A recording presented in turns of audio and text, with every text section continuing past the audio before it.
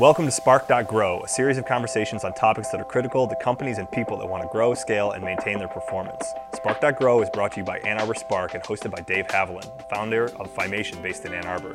This conversation was recorded in the podcast studios of the Ann Arbor District Library. Now we'll turn it over to Dave Haviland for this conversation. Welcome. This is Dave Haviland with the Spark.Grow podcast. We are in the new podcast room of the Ann Arbor District Library, and it is beautiful. So if you haven't checked it out and you have any audiovisual needs that you want to upgrade, you should definitely see it and use it because it's available and it's beautiful. And I'm joined today with Ben Lorenz of Human Element. Welcome, Ben. How you doing? Good. Let's see, where should we start? I'm going to say let's start with your company, and then we'll work to kind of what your journey has been. So tell us a little bit about Human Element. So Human Element is a software development company here in Ann Arbor, Michigan. It's been 16 years now, I believe, and that's a lifetime in our world, And so we've grown to we're just up over 50 right now with. And we do we have some people that consult with us on top of that. Mm-hmm. So the company kind of grows and scales back as needed. But, it's been about 16 years, and we provide software development services for companies that are doing e-commerce online. That's a simple way to put it. There's a lot that goes into that at the level that we do it at. We focus primarily on B2B businesses, but also work with B2C businesses. And what was the genesis? Well, I started at a company here in Ann Arbor called Fry Multimedia, is what it was called back in the day. Mm-hmm. And, for the people in this area who are part of that family, they know what that means. Like we started before the .com boom, and we did probably 3 or 4 of the Fortune 10 e-commerce websites in the world at the time. And so we got a real good education on what not to do over that time period. And so I think I was employee number 50, and we were up to over 200 by the time I exited. And so we learned a lot, and after that experience, I swore that I would never work 80 hours a week again. And, I took a job making, a lot less money and worked about 40 hours a week, and I was bored to death. Okay. And so got to thinking that, I might like to get back into that again and do it the way I wanted to do it. And my friend Jason, who I went to high school with and have been in a band with ever since we were in high school, we were both in, the software industry still. And I just floated this idea of, what if we just do this lifestyle company where we just do consulting, and it'll be really low key, and it didn't stay that way for long. We grew it and grew it and grew it. So what's the balance now? Is there still a lifestyle feel or element at all to it, or? Yeah, the name of the company isn't necessarily lip service. We do a lot of things very strategically to maintain a work-life balance. One of the things we do is some companies call it a utilization scorecard, but ours sort of works in 2 different ways. One is, are we working enough hours to maintain our billings, right? Can we do that? But also there's sort of a limiter on the top of that. Like, are you working more than what you should work to have a balanced life? And so we monitor that pretty consistently on a weekly basis, actually, to make sure that we're not, killing our employees to do the job that we do. Yeah, especially around this time, I know a number of companies that are asking a lot from their employees. It's hard today. I think, like everybody else, we went to a work from home situation. And I think when you're attached to your devices all the time, and you're in your space, and that's where you're doing your work, like, the tendency is to check email, and I'll just see what's going on here at 9:00 at night and respond, or do, like, you're sort of always working and having free time, and it gets threaded into your life a little bit, and we really urge people to try to draw a good line turn it off. Yeah. It's time. Don't send an email on Saturday evening, while you're watching Game of Thrones or something. Just don't do that. So that's nice to hear about the company journey, and then you've kind of teased a little bit about your journey. But is there anything you didn't talk about that's useful to know about where you've been and where you're headed? Well, Jason McGee's my business partner, and like I said, we were in a band ever since we were kids. Yeah. We recorded our first record in Jason's basement on a 4-track cassette recorder and continued on from there. We played in the Ann Arbor area for a longest time together, and music was a big part of our lives. I have a minor in music, and my dad's a musician, and Jason and I have played together, made 15 record albums together. Wow. Probably. And so we kept that in our lives, and so he and I started a passion project on the side. That's a company called Willis Sound out in Willis, Michigan, and it's a full-on recording studio. It built into a church. And so we use that sometimes for Human Element, actually. To, say we need some content created or something recorded, we'll go do that there. That's really neat. And so that, I don't know, has sort of been a touchstone for us in terms of let's remember why we're doing this work is so that we can have these passion projects and things that everybody in the company is really interested in. Your work is not your life. You go live your life and bring some of that excitement and passion back to what we're doing. Has music and your experience there influenced how you've been in business or your leadership style? Absolutely. I mean, probably even more than maybe we recognize sometimes. If you think about I'm really into jazz music, and so if you think about a jazz ensemble, you're really working together as a group and as a team to produce a product that's pleasing to somebody's ears. And in that journey, that group is allowing individuals in that group to stand out, possibly take a solo, right? Or then when you're done taking your solo, you step back and support the other people in the ensemble to make their piece of the music. And so there's give and take, and that there's communication without speaking. And I think we've really organized our company and our teams in a similar way.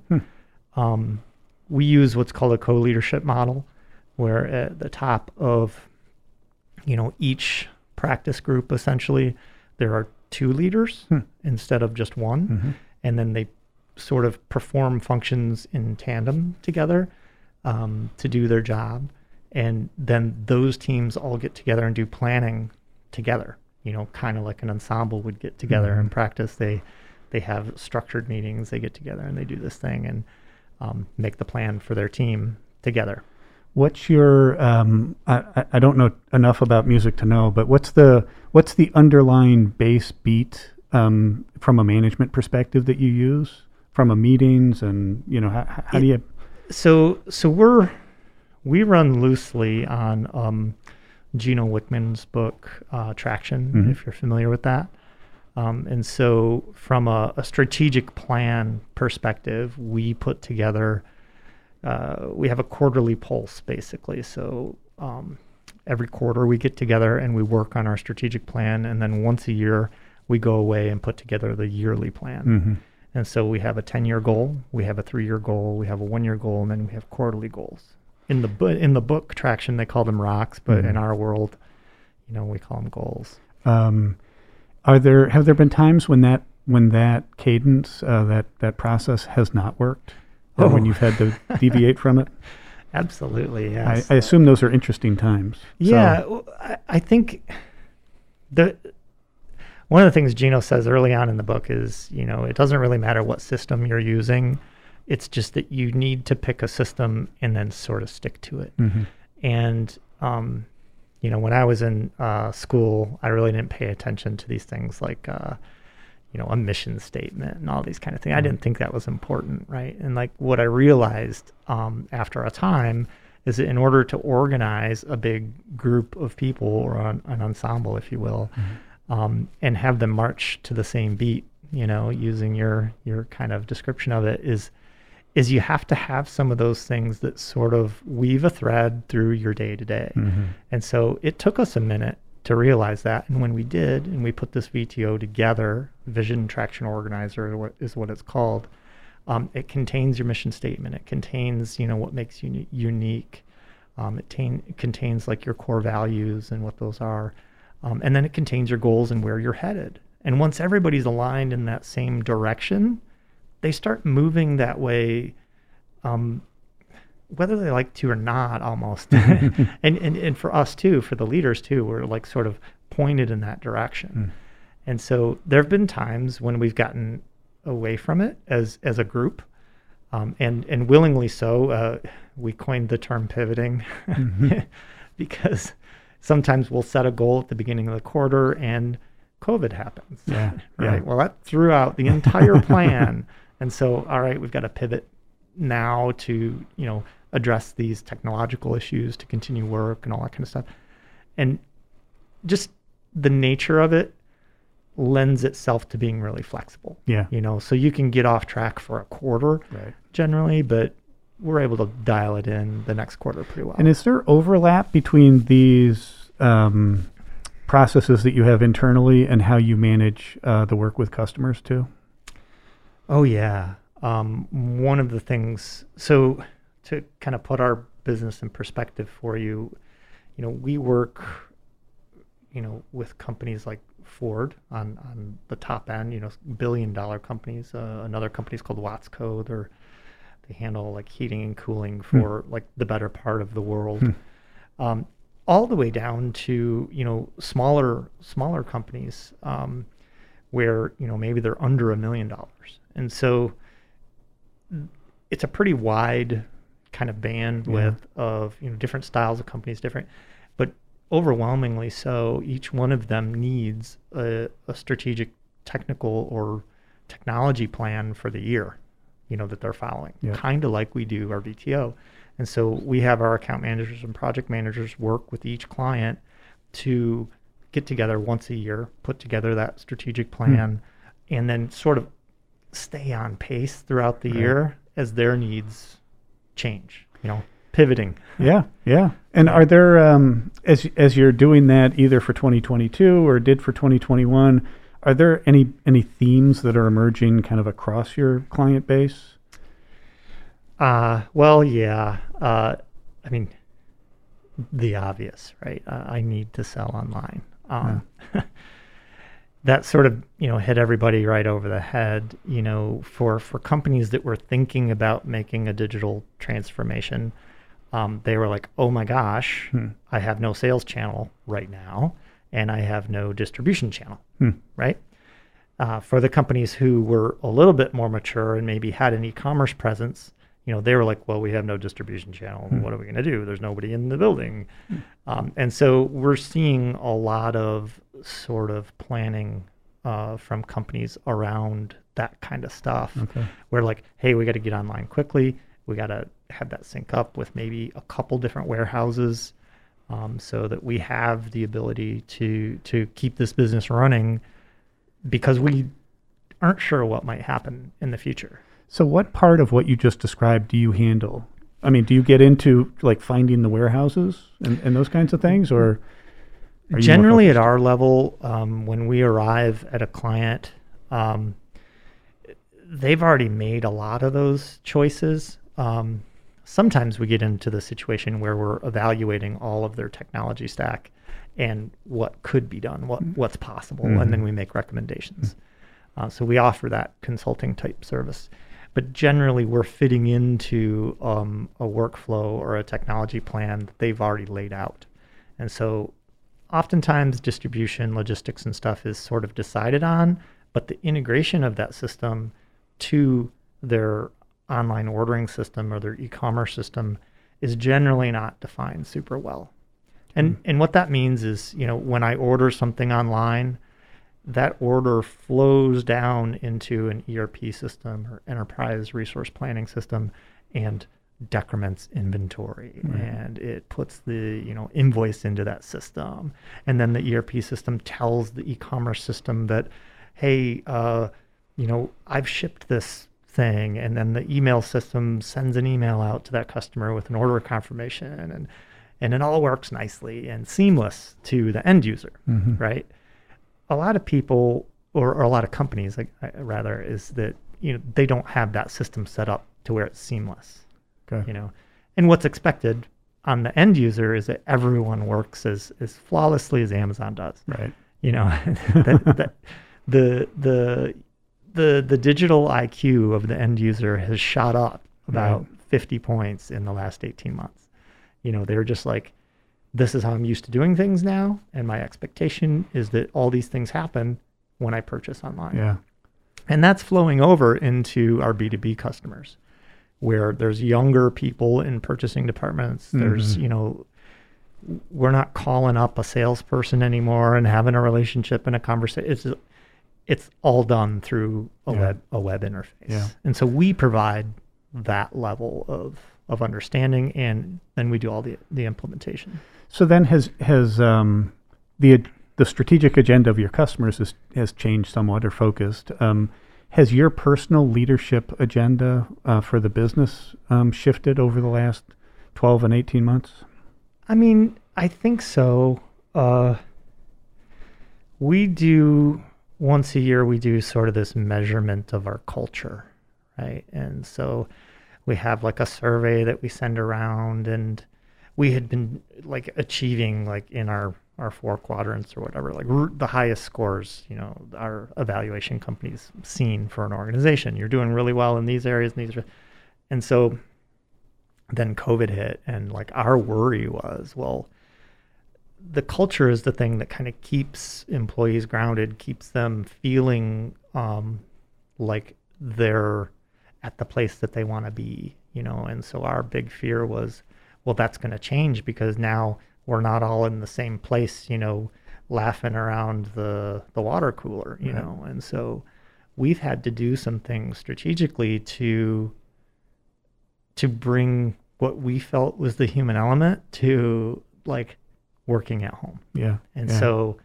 we do a weekly stand up with the entire company for a half an hour. And then once a month we do what's called a town hall, where we kind of do the state of the company. So we're an open book company, and then we share where we're at against our goals with everybody in the company. They get to see the finances and what our goals were, where we're at, how we're hitting them. And then we talk about all the special projects and client successes and things that we got going on. And so we're trying to make sure that people really have a sense of ownership and an awareness of the heartbeat of the company. Are those different than you had before? Did you not do the town hall or the stand-up? We did them. We had never done them over a Zoom meeting. Mm-hmm. You know what I mean? We did them, but we've had to refine a little bit. Mm-hmm. Sometimes like they have there's a little chat in Zoom, and so you'll see the comments of people going. I'm always watching that to see what the side conversation is while this is going on. And you can really tell that the team is bonded in this way, like where they'll even kind of poke fun at the stuff that we're presenting. You know what I mean? Like I can tell that it's worked over time, that they feel comfortable enough to be themselves. Nice. And I say this all the time to the people I work with, is that, this is the best group of talented individuals I've ever worked with and have had the pleasure of being around. Every day I see, because they have the freedom to kind of be adults, right? Like, we're not really a top-down organization. It's a pretty flat organization. And like our management style is, you're an adult, I'm an adult. Right. We work together. Let's just do the thing. And if you're supposed to do something, then I can trust that you're going to do it. Absolutely. Right. There's really there's a couple things that we get concerned about. I mean, the simple math for a services company is we bill hours and then bill the clients those hours. And if we don't bill the hours and bill the client those hours, then we can't operate the company. And so really our kind of only rule is like, we got to keep that machine going. But other than that, you've got flexibility to go, get educated about things that you're interested in, bring up, projects that you think would make the company more efficient or more revenue, that kind of stuff. Even side projects that are sort of ancillary to what we do, we support those as well. And so I think that more than anything, we've built, kind of a learning organization in some ways.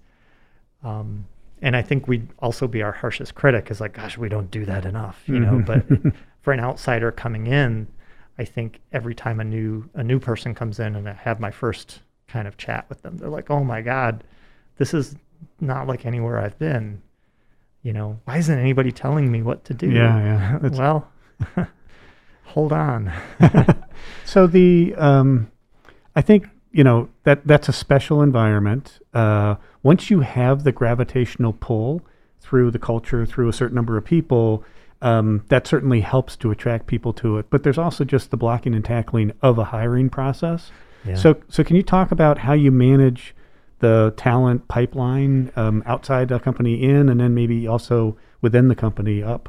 Yeah, I mean, to back out even a little further than that, just in our industry, what's happened over the past couple of years, maybe 5 to 7 years actually, is there's a couple competing platforms that merged with larger entities. And then we work on what's called the Magento platform, which has now been purchased by a larger entity, Adobe. And so Adobe, over the last 12 to 18 months, has rebranded it to Adobe Commerce. And now you're into this machine of software, right? Like Adobe is a machine, right? Yeah. And so it takes a pretty special developer with a pretty particular skill set to work in this platform. I mean, it's based on PHP, but really it's its own brand of understanding, right? And so you can't just go like pick up some Magento devs off, the side of the street and be like, hey, you can do PHP, you can do Magento. That is not a real thing. And so because of all this consolidation, what's happened is a lot of big companies have swooped up a lot of talent.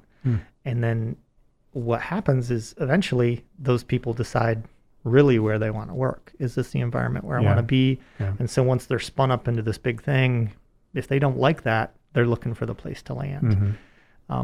You talked about being a magnet. I think Human Element is a magnet for people that want to work a certain way. And that has been a good thing for us in terms of hiring. The word's on the street that like you can work remote and you can have a really good work-life balance with a company like us. That said, the first phase of this was there's a fair amount of people that want to do this. They're high-level folks that are the best at what they do.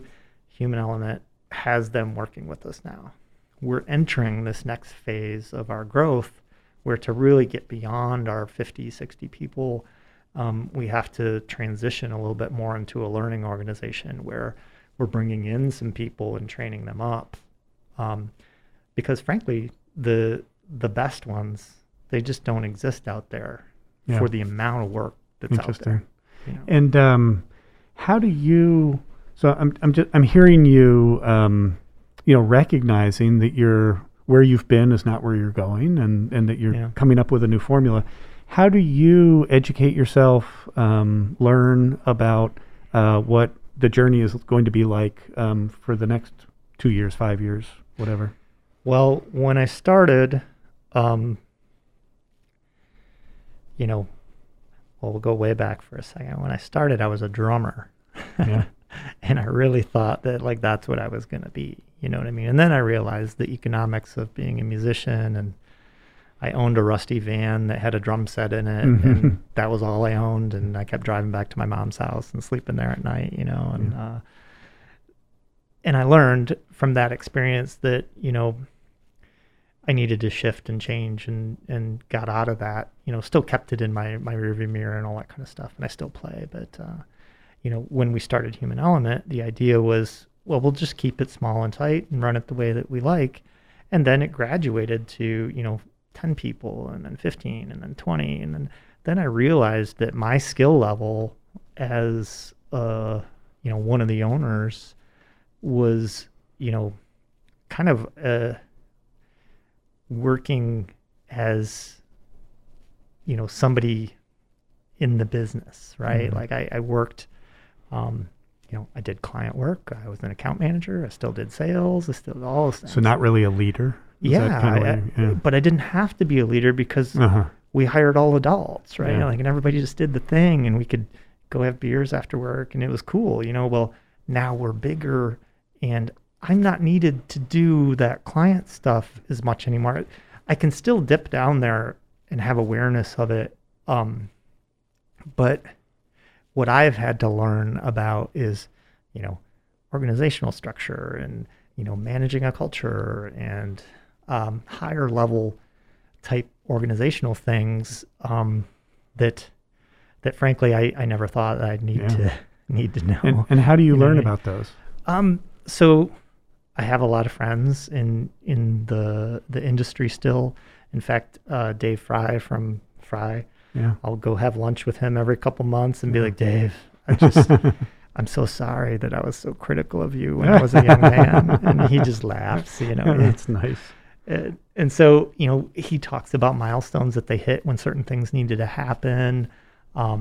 We have a very, very good legal team with Bodman here in town. I was advised to get a good banking relationship with the Bank of Ann Arbor, and we couldn't do what we do without their backing. Yeah.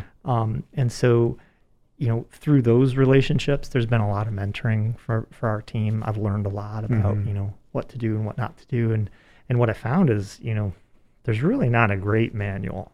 Right. Even going to, business school or something like that, there's the blocking and tackling of like, here's how accounting works and these things. But when you're on the street, like really running something,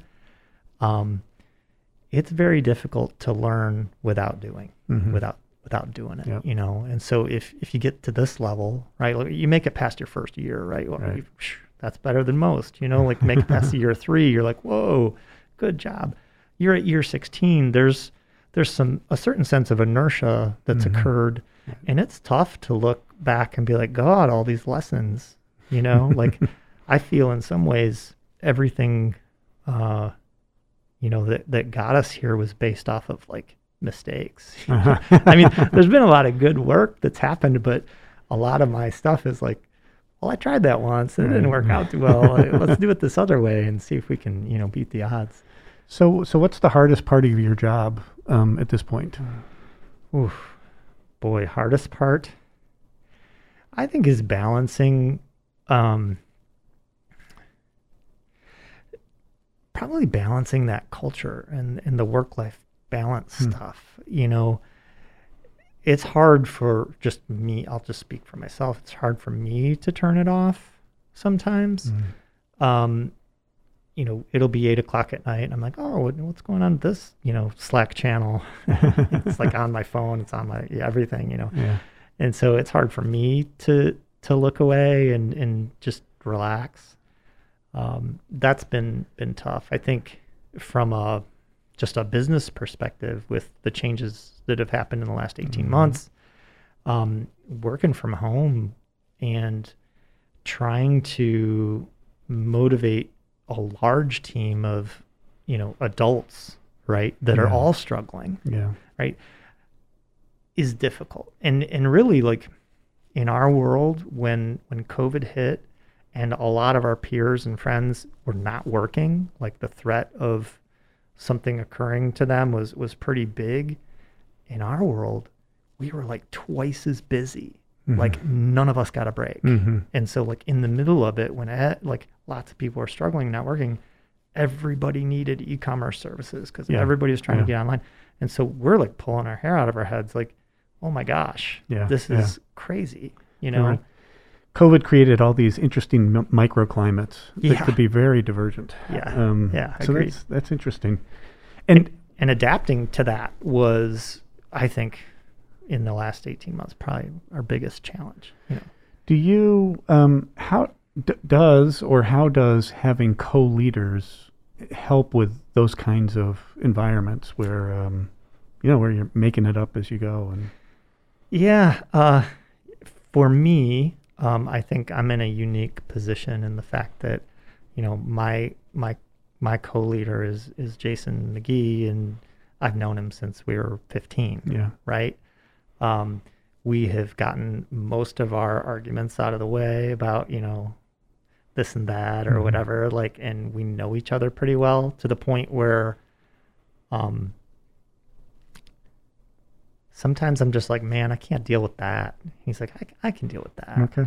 But we don't even need to say that. Uh-huh. You know what I mean? I think that's the thing that I like about the co-leadership model and wish that a lot more companies were able to do, because sometimes your brain space is just like, you're done, right? Yeah. And if you're a top-down leader, you might make a bad call or something like that, and you just got to roll with it because you did it.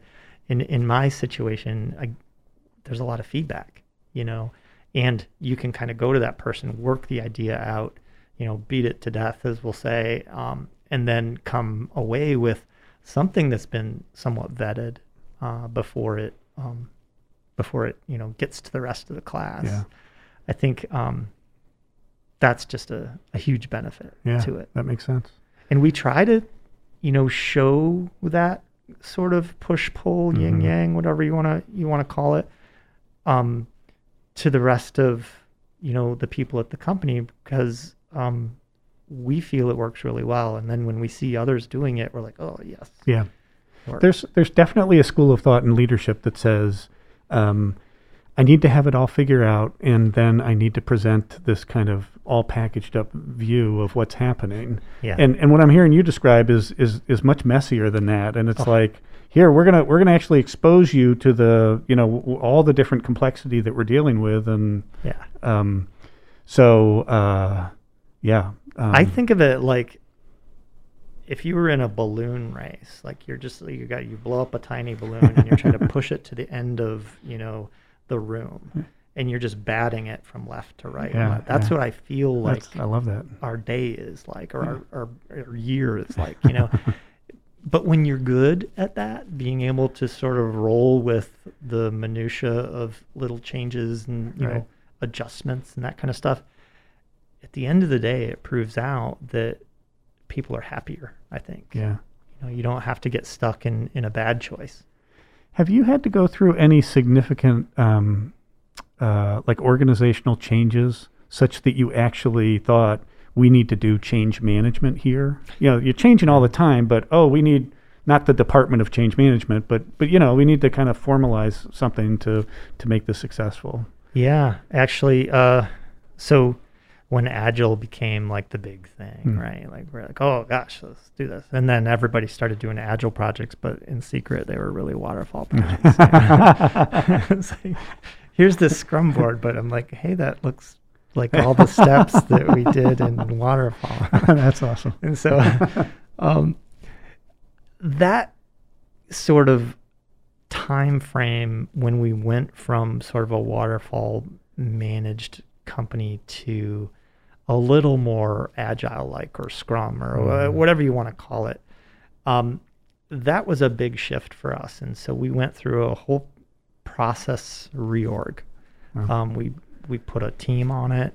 We spent a lot of internal R&D to like formalize it and how we're going to do it. We documented it in Confluence, and then we found a way to train on it when new people came in and all that kind of stuff.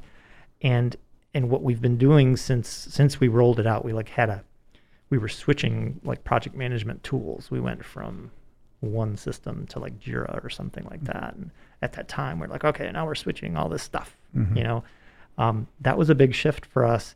What we saw is we became a lot more profitable as a result of these changes. Our clients were happier because they were able to see changes faster.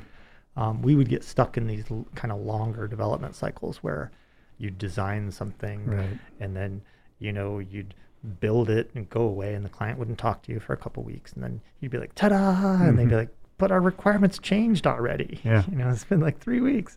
And we're like, oh, darn it. And so now we're iterating a lot faster, and even on our own process, we're probably making 3-4 little tweaks a week, even now. Do you have an innovation process? Do you have an innovation initiative or effort that's separate? It sounds like you're an incredibly innovative company, learning organization, but do you separate? Do you think about it in that way? Yeah, we our director of strategy, Sabra Bander, good friend of mine. She did a presentation on this a couple years ago about. She's going to probably kill me if I get this wrong, but it's like understanding the what before the why, or the why before the what. The why before the what. Yeah, sorry. Yeah, she is going to kill me now. But essentially, behind our decision making, we sort of go through that process of really identifying why we're doing this, and what the outcome should be, right? And getting that up front. Yeah. I even put together what we call it the internal requirements document. So if you've got a project that you want to work on, you have to spell out like these 5 little questions, before you even propose the process. And those questions are less about what's going to happen and more about the context, the goals, that kind of stuff. Yeah. Like, and really forcing the team to think through their idea before presenting it. Mm-hmm. I say I'm a habitual idea comer-upper. Like, I come up with these ideas all the time, and I'm like, what do you think of this? What do you think of this? Jason is generally the recipient of this. And, 95% of the ideas are just half-baked and not great. And once you talk them out and realize, that's just never going to work, right? But that 5% that come out of it really have some legs. Yeah. And that's what we're trying to get to with something like a requirements document. Get somebody to walk through the steps, figure out the goals, what the outcome should be, what the benefit to the organization is going to be at the end, either revenue or efficiency in some way. Do you look at those at your quarterly strategy meeting? Like, what's the forum to evaluate? We have a weekly level 10 meeting with the leadership team. And so anybody in the organization can submit one of those to their manager, and then we'll review them. So about a year ago, somebody came up with this idea. It was a very grand idea. DevOps is one of the big problems in our industry right now, because everybody's work from home. Mm-hmm. And you need a lot of DevOps support to do that, right? And so it was good timing, but the team was like, boy, every time we get a new developer in, we got to spin up development environments, and they need a really expensive computer to do that and all this. And, by the time we're done, every time a development environment gets created, it's 5-10 hours maybe of DevOps time. Mm-hmm. And that person's sitting on the bench while we do it. Mm-hmm. And they're like, it's just, it's like, 15-20% overhead on everything we do, And they're like, what if we could automate it? And I was like, oh, yeah. You and everybody else wants to figure that out, Well, they did. Wow. And so we internally built a product that in one click that can build their entire development environment. Takes about 2 minutes, puts it out in the Amazon cloud and all the supporting stuff that they need to basically get developing. And so we're now productizing this thing. And this really came from an idea by one of the team members because they were just tired of doing it. Yeah. You know what I mean?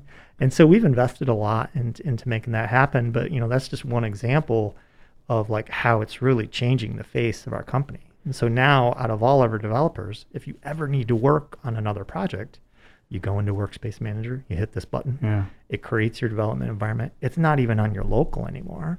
So I can use a cheaper computer for developers, and it's out in the cloud, and I can just develop. And then when you're done with it, that thing gets destroyed and it's just saved. And when you want to reboot it, you just hit a button. Wow. It's back up. And so now we go from, maybe 10%, 15% overhead. We gain all that back to go, opportunity cost to go do something else. Yeah. Yeah. That's cool. And that's just one idea. But that's transformed our entire delivery process. Yeah. Have you, are you familiar with the term ideaphoria? I am not. It's what you have or what you're strong in. It's the ability to create ideas. Oh, wow. And there's an organization that actually tests for ideaphoria, and you can figure out if you're probably in the 95th or 99th percentile of people that create ideas. Is there a vaccination for it? Because I think we've got it really bad, whatever it is. Yeah, it's whatever those execution implementation oriented people. Yes. That's the natural vaccination for it. It takes a minute for new people when they come on to like get up to speed with that. Yeah. They're like, "What? You wanted my ideas?" And, yeah, man, that's why you're here. Like ideas, to make it better. Always look for a better way is one of our core values, and so that really comes out, like all the time. Yeah. In fact, sometimes we got to like throttle it back. We're like, hey, we can't spend the entire time making it better. Yeah. We got to do some work because in software, there's a right way to do things and then there's a fast way to do things. And, we always want to lean towards the right thing to do, but sometimes the right thing to do is actually do it fast. Yeah. Should it take us 3 months to do something or should it take us a month to do something? And what is the opportunity cost that occurs because we chose one way or the other, and so it's a lot of question asking, and a lot of sort of like finger in the wind, like, hey, if we crank this out, that gives you the ability to do X, Y, and Z. Yeah. You were waiting on it. But if we did it right, you could scale this differently in the future. And would that be helpful to you? And so we try to put that in the client's hands and say, give them the options before we do something. I think that's a big difference between what Human Element does and a lot of other companies is development agencies traditionally will say, well, you tell us what the requirements are and we'll just go build it. Right. We're not like that. We're like, you tell us what you want to do and we'll give you like 3 ways to solve that. One, the cheap way, the middle way, and the expensive way. Right. And they're all going to have different, outcomes. Yeah, and trade-offs, benefits and absolutely. Costs. Yeah. And sometimes the fast way is right. Well, we got to make sure that nobody beats us to market or something like that. Well, then that's important, and we'll figure the rest out later. But sometimes it's just doing the plan and working it out and building something really complex. Yeah. And we do all of those things, but I think the important part is we give them the options of. Yeah. As do you have any special programs or anything like that you work with high potential staff on? Our whole staff is pretty high potential, I would say. We have a pretty significant Magento certification program, and it's not a full-on requirement that our entire team is certified, but most of them are. I think per capita we have the most Adobe certifications out of all the Adobe partners. I think it's something like 55 is what we have. Wow. And so that's quite a few. And in fact, that certification is very difficult to attain because it's really like down into the minutia of how the code works. And so it's not really something, you can study for it, right? But it's pretty detail oriented. Yeah. Well, and there is a school of thought that says the best development work is working on really interesting projects with interesting people. And it sounds to me like that's probably the bulk of the benefit of the experience. I think so. Sometimes, we have developers there that are like, man, I've outgrown Magento, and then some problem will arise that they've never encountered, and they get really interested again. It's like it's an evolving system. So, is there the equivalent of what you just described for you in running the business? Oh, of just sort of like the combination of I kind of got it, and then running into something that you haven't had to. Oh yeah. I think we as a leadership team, there's a group of us that we call it the leadership team, but we're constantly, on a daily basis, encountering things where either our process doesn't work, or there's a people something, or there's a client something that we're solving, and we're constantly taking that balloon down to the end of the room, just batting it left and right, and sometimes having to bat it up. like that is our leadership team in a nutshell. Like they are highly qualified. And what was the word you used? The idea for you. Yeah. Like every one of them is like that. So how big is the leadership team? I think we're 7. I have to count it. Yeah. And what qualifies somebody to be on the leadership team? So it's largely been these are the people who've been here the longest in a lot of cases, that were there at the beginning and sort of grew up with the company. We have a lot of people who've been with us, 5, 7, 8 years kind of thing. I mean, our director of sales, I think has been with us the shortest amount of time on the leadership team, and that's 5 years. Yeah. Wow. And so they've sort of seen it all. Many of them grew up from being project managers to account managers to then, being invited into the leadership team for a couple weeks and then eventually sitting on that team. And as we grew, we needed to make sure we had people in those seats that understood our culture and our methodology. Yeah. It's difficult to just throw somebody from business school into the way that we do it because they're like, but this is what this is what I was taught. And hey, take a breath, see that this works. And recently we've had some consultants come in and, take a look at how we're doing things. And they're convinced now. They're like, man, that's amazing, you guys, That's great.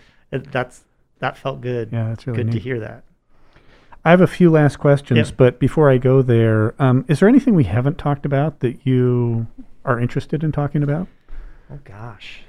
Just a completely open-ended question for you. I would say this. I think as Human Element gets ready to go into its sort of next phase, we've been through hey, we're 10 to 15 employees. We're 25 to 50. Well, now we're over 50 and we're moving up into this next, 70, 100 type range. And we're trying to do this in Michigan and Ann Arbor. I think the thing that I'm most concerned with right now is how to become an organization that is able to build talent from within. Yeah. And so, and this really goes for other companies too that are experiencing this. There is sort of a talent deficit in this area right now where, let's say you're a middle tier, tier 1 or tier 2 supplier, and you've decided to move your business online. Try to go hire an e-com director right now. That's not going to happen. You're going to have to make one. And if you try to make one, generally the people that in the manufacturing world, they're not going to be one. Yeah. And so even in our space where we know a lot of highly technical people, they're all doing what we do already. And so I think my biggest hope and concern, especially, being in Michigan, is that we're able to help contribute to building a talent pool here that is highly technical. I think we have an incredibly intelligent population around here. Yeah. There's no shortage of smart people, but I find that we want more of them. And I think that's the biggest challenge I see right now is building. Are you at a place where you're going to try to punch the button and then have it build up a person, just you do the design environment? God, when that, yeah. I don't know if humans would like that. Something, yeah, right. Well, but I do think that, that's the opportunity I see, and I think other companies are going to see this need too, is for this kind of level of technical training. Yeah. If there's a technical IQ class or something, you could start teaching it and build up that resource within the state. It would be really nice. This is neat. We've covered the stuff I was hoping to. So let me ask, how is business or leadership, however you want to take that, how is it most like drumming, and then how is it most not like drumming? Well, I get exposed to a lot of companies, right? And so when I was young, I toured the kind of tri-state area as a drummer. And so I got exposed to a lot of bands as well. And so I could walk into a room and I could tell you whether that drummer was a drummer, like could really play the drums, or was just really well rehearsed. Like there's a difference, you know what I mean? Yeah. Whether like their heart and passion was in it, or whether they just practiced really hard and could do the thing. Yeah. And I think that same sort of insight holds true for businesses. I love that. I'll come into a business and I can tell whether like their heart and passion is in it like right away, or they're mired down in like political crap and, you know, they're just getting in their own way, you know, or like a myriad of reasons, right? But like, and most of our team can do this too. They can walk into a room and assess it like in a second, you know, and we walk out of there and our first thing isn't like, you know, talking about the problem, you know, the technical thing. It's like, this is going to be hard because of these personnel issues or this vibe that I got or this thing. It's like, it's a much more human way to approach kind of problem solving. Right. And I think that that sort of insight has followed me, you know. Yeah, that's really neat. Yeah. That is certainly sufficient as an answer, but is there a way that it's most different? Boy, most different? Like different than playing? Then, yeah. Oh, gosh. Yeah, I've always wanted, like, there's this feeling you get when you're rocking and there's, you know, a ton of people. Like we used to pack the Blind Pig, sell it out, you know, and you'd walk in and you knew that line was for you, and like you get up and, you know, just a sea of people. Like there's no feeling like getting off that stage and hearing people be really happy with what you've been able to do with them, you know. Yeah, that makes sense. There's not necessarily an equivalent in running the company. I think in a lot of ways, as one of the owners, that euphoria isn't experienced in the same way. Yeah. Like your team is never like, woo, you are doing the best job, sir. You know, like that doesn't occur.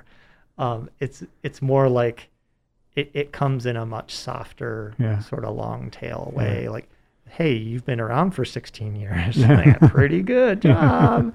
You know, so it took a minute. I really like that. Yeah.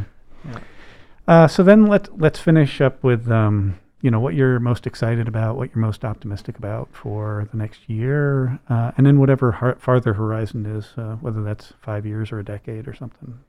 Yeah, I mean, the next year, I think we're still, my sector of business, you know, e-com is really going to continue to grow. There's not enough good service providers in our system to do what we do. And I think that's only just going to grow leaps and bounds. I think we got another 5 to 8 year window where we're still sort of like reaching the top of the bell curve a little bit. And then we're going to get into a more mature space where, okay, we're all doing it now, and what's next, right? Like, you know, we've got Amazon and Walmart getting into the distribution game in like a real big way, where they're opening up their, you know, distribution facilities to other companies to integrate with their e-commerce platforms and be like, hey, now you got a distribution facility in, you know, 27 locations, but you need software to support that, and we can offer that to you. And so we're starting to see some of that. And then you're going to see the pushback from, you know, people that are like, I am not going to be part of some, you know, big conglomerate that's like taking a piece off the top. You know? Like, and so we're going to see that push pull over the next 10 years, I think, in a big way. And I think we're going to see some things that we don't expect. You know, customers maybe in some ways are coming back around to, well, I'm going to use Amazon for these kind of disposable, like quick things that just show up to my house. But for real things, I'm going to a local store that I want to support. And we're starting to see that. Good. You know, I mean, But I think that's good. Yeah, me too. Now, I will say I love ordering groceries online, and that's great. Yeah. But I really wish that I could do that from Sparrow. Yeah. You know yeah. what I mean? Right. And so, Terrific. So again, anything we didn't cover that you still think we should? yeah, I don't know. I think that's pretty good. You know, Excellent. we've been happy with the support that Spark offers, and we think Nice. it's a wonderful thing to have here. And just thanks for the opportunity. Yeah. You know? Good to have you. So Ben Lorenz of Human Element. So where can people buy your albums? Oh gosh, so I've been in a couple bands, but one of them is called the Restroom Poets. That was Okay. like way back in the day. It Yeah. would sound like, you know, some grunge-esque Okay. kind of type thing. And then I was in a band called the Cross Lines, and I was also in a band called the October Babies. Yeah. And I'm not in that band anymore, but that can all be found on, you know, Spotify Nice. or Okay. Apple Music or all those kind of things. And then what's the website for people that want to know more about Human Element? Oh, it's human-element.com. Sounds good. And yeah, you can find out all about us there.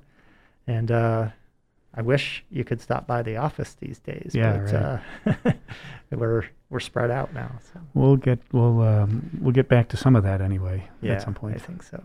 Thanks a lot, Ben. Yeah, thanks so much. Thank you for listening to Spark.Grow, a podcast series brought to you by Ann Arbor Spark. To learn more about Spark, visit AnnArborUSA.org. And thank you to the Ann Arbor District Library as our recording partner. You can learn more about their resources at aadl.org.